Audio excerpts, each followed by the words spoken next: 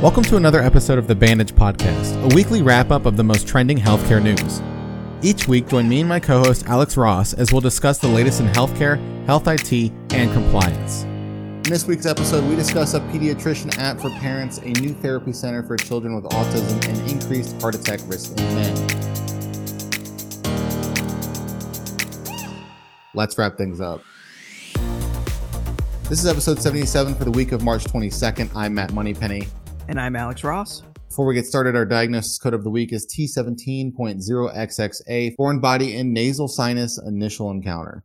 You know, interestingly enough, this happened to me just this last week. Oh, yeah? Yeah. As you know, it's springtime. So what do in the spring?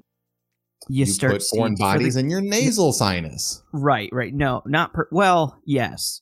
But you start seeds for your garden, right? Mm-hmm. So that's what I was doing. I was starting seeds for my garden. My good buddy was over, so we were joking around and planting seeds and stuff.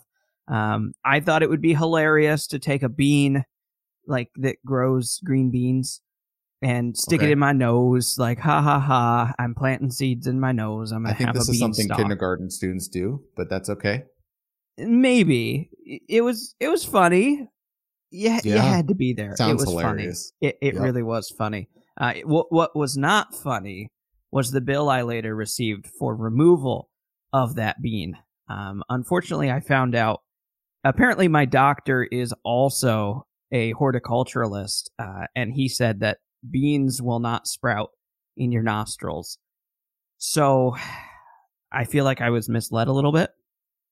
Anyways, let's get into the news. First up, we have Blueberry is great for kids' health, and I'm not talking about the fruit. A new app, Blueberry Pediatrics, recently launched to offer virtual pediatrician services to give parents peace of mind about their kids' health. Blueberry has a team of board-certified pediatricians who are available 24/7 to diagnose illness, prescribe medication, and give advice. It's currently available in 6 states and will soon expand to others. The membership is $18 per month plus a one-time fee of $100 for a home medical kit. The kit includes a finger pulse oximeter, ear infection kit, and forehead thermometer. This allows parents to send images and vitals so the pediatrician has better insight for diagnosis and can speed up decisions about when to escalate treatment. So I'm Telehealth pediatrician.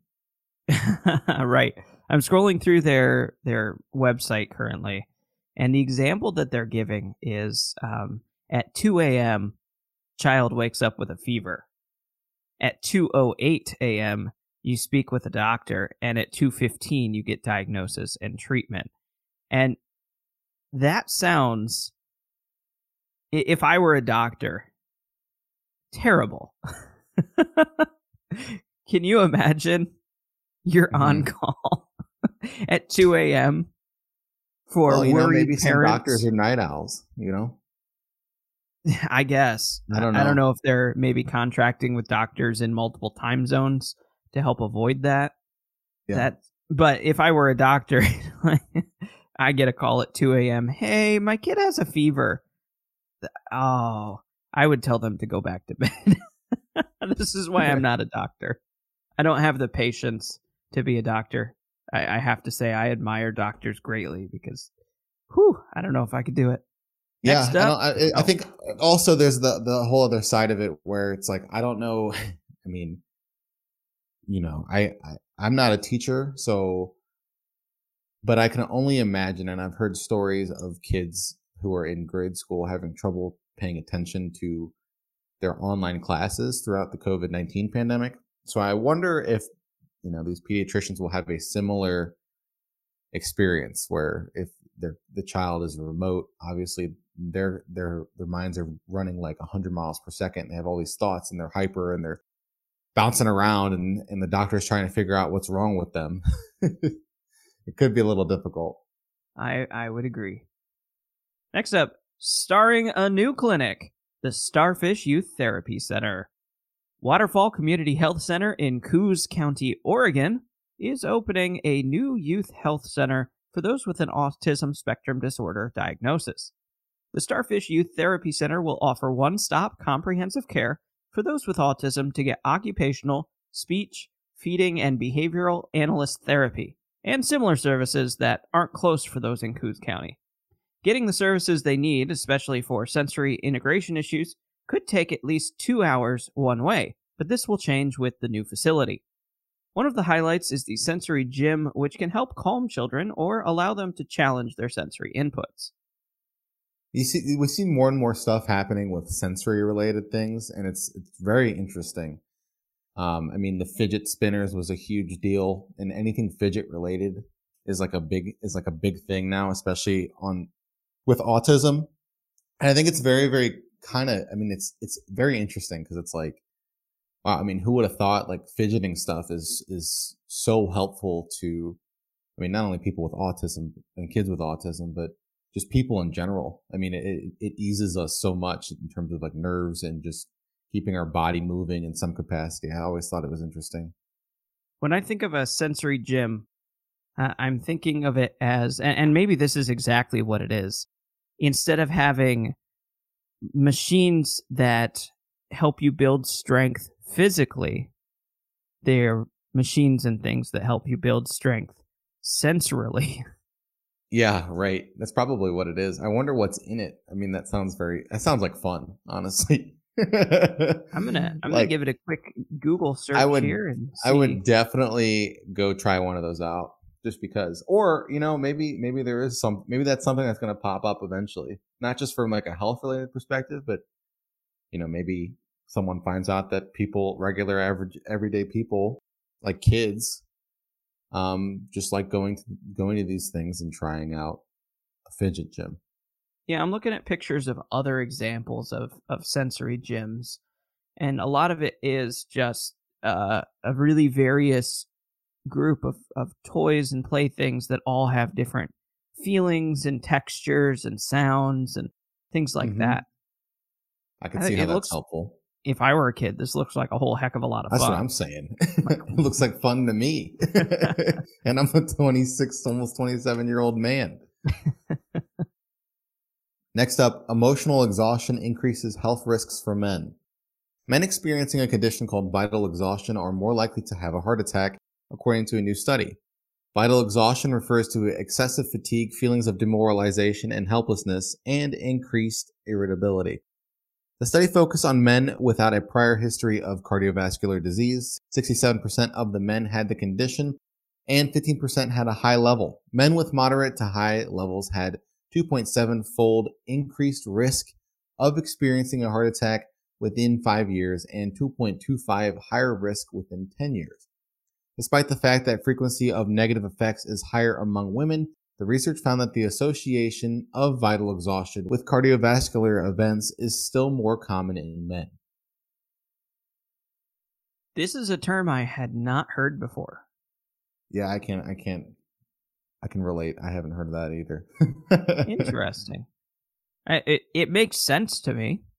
Yeah? It does seem to wrap together both physical and emotional fatigue into kind of one. I want to call it a diagnosis, but I don't know if it's that formal yet, or if it's just a term that we're using to describe this amalgamation of interesting conditions.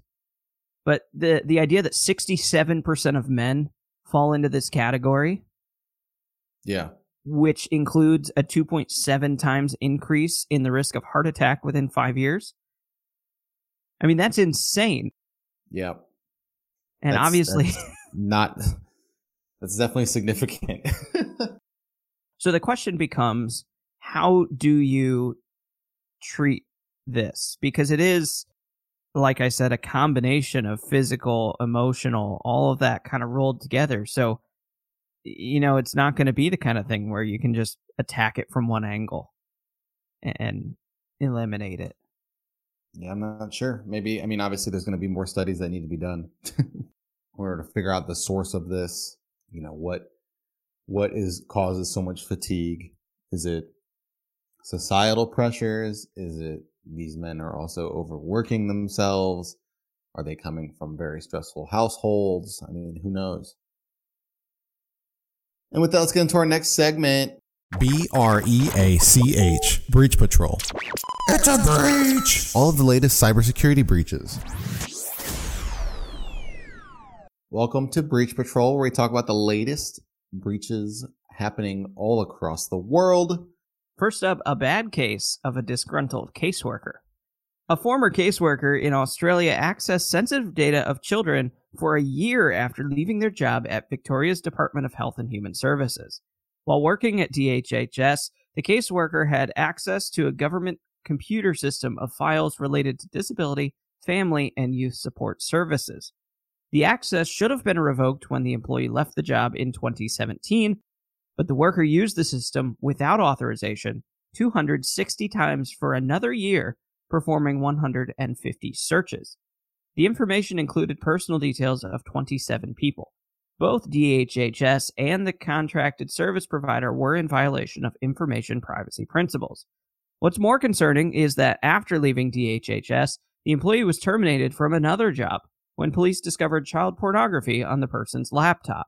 Police were unable to prove that the caseworker was linked to the material since the laptop had multiple user profiles. Wow.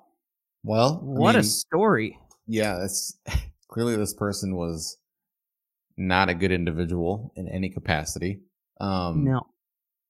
Yeah, it goes back to that discussion topic that we've had where, you can have as many safeguards in place at your organization, but end up hiring a bad egg. In this case, certainly that's what happened. Oh, absolutely. I think it's really interesting that they have all of these counts and information. They know how many times, how many searches, how many details of different people were, but they didn't catch it at the time. Right. So obviously they have a system that is tracking these kind of things. And it took them over a year to realize that this was going on. That's the issue.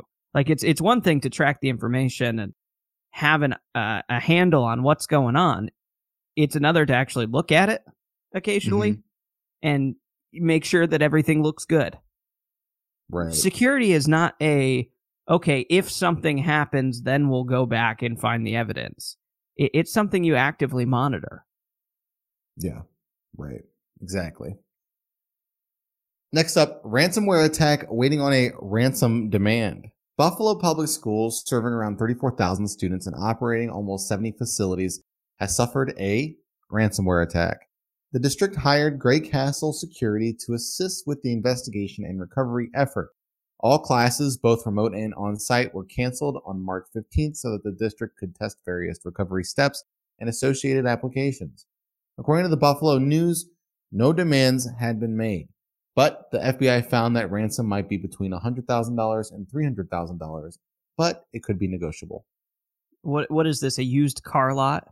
It's like, well, the sticker price is $100,000, but yeah, make an offer. Show me the data facts instead of the car facts. Right. Has this data been in an accident before? Has there been fender benders? When's the last time it went to a mechanic? If they just wait long enough. We need to know, Alex. These are important. If they just wait long enough, their data will show up for sale and they can just buy it back. Probably cheaper than the ransom. Yeah. How weird is it, though, to launch a ransomware attack and then not demand a ransom? What kind of information could you get from public schools? I'm sure they keep all kinds of things. I mean, they have. I guess. I don't know. If they're anything like some of the public schools that I went to, their computer systems are very old and outdated. And exactly. Very vulnerable. I was just going to get to that point. I think so. I think it's more so that they're holding the system itself hostage. Right, ransomware attacks, it cuts off access to the computers as well, so the school can't operate. Even if the data itself is not really valuable on the market, it still is valuable to be able to, do your work at school. Right. So if they're anything like schools around here, old computer systems, easier target, and they have to do their job. Agreed. And finally, karma always comes back for illegal activity. A database of sensitive information of more than 24,000 WeLeak info customers in a zip archive was discovered online. A forum user is selling details of former customers that made illicit purchases using Stripe. Before it was shut down by the FBI in January 2020, WeLeakInfo sold access to stolen information for over 10,000 breaches. The forum user currently selling the archive claims that the FBI may have missed a spot when it seized the site's original domain. There was a separate domain associated with the service used to process payments for those who bought the stolen data. The information contained in the database could be used by law enforcement to arrest those who previously purchased stolen data, but it could also be used by other cybercriminals to launch extortion or blackmail attacks. So this is interesting. At first it sounded like it was a white hat hacker, but then it goes on and says that they've stolen and sold information from over 10,000 breaches. Because at first it's like, okay, WeLeakInfo customers, right? This forum group selling details of former customers that made illicit purchases using Stripe. So these people are making illegal purchases using this app called Stripe. Then it's also like WeLeakInfo sold access to stolen information from over 10,000 breaches. So clearly it's like a little bit more of a gray space hacker group, I guess. Right. They seem like to be... They're calling people out for illegal stuff, but also doing illegal stuff. Right. So the FBI didn't manage to seize this information. And so, like, hey, we could give it to the FBI. Or somebody could buy it. Yeah. Sounds like a sleazy businessman. Yeah, but I mean, they kind of deserve it. Right? Because all of the people on that list are people who bought info that was stolen. Right. So, I mean, it's karma. Oh, yeah. As a member of society who is at risk of being breached at any time, I don't know. I feel like that might be a pretty reasonable form of justice, is to have their own data leaked and potentially held against them. And that's it for this week's wrap-up of your weekly healthcare news. I'm Alex Ross. And I'm Matt Moneypenny. And we'll see you next week. Thank you for joining us for this week's episode of The Bandage. This week's episode was written and produced by eTactics. eTactics is a leading revenue cycle solutions organization committed to providing innovative, web-based solutions that improve our clients' cash management and customer relationships. Thanks, and we'll see you next week.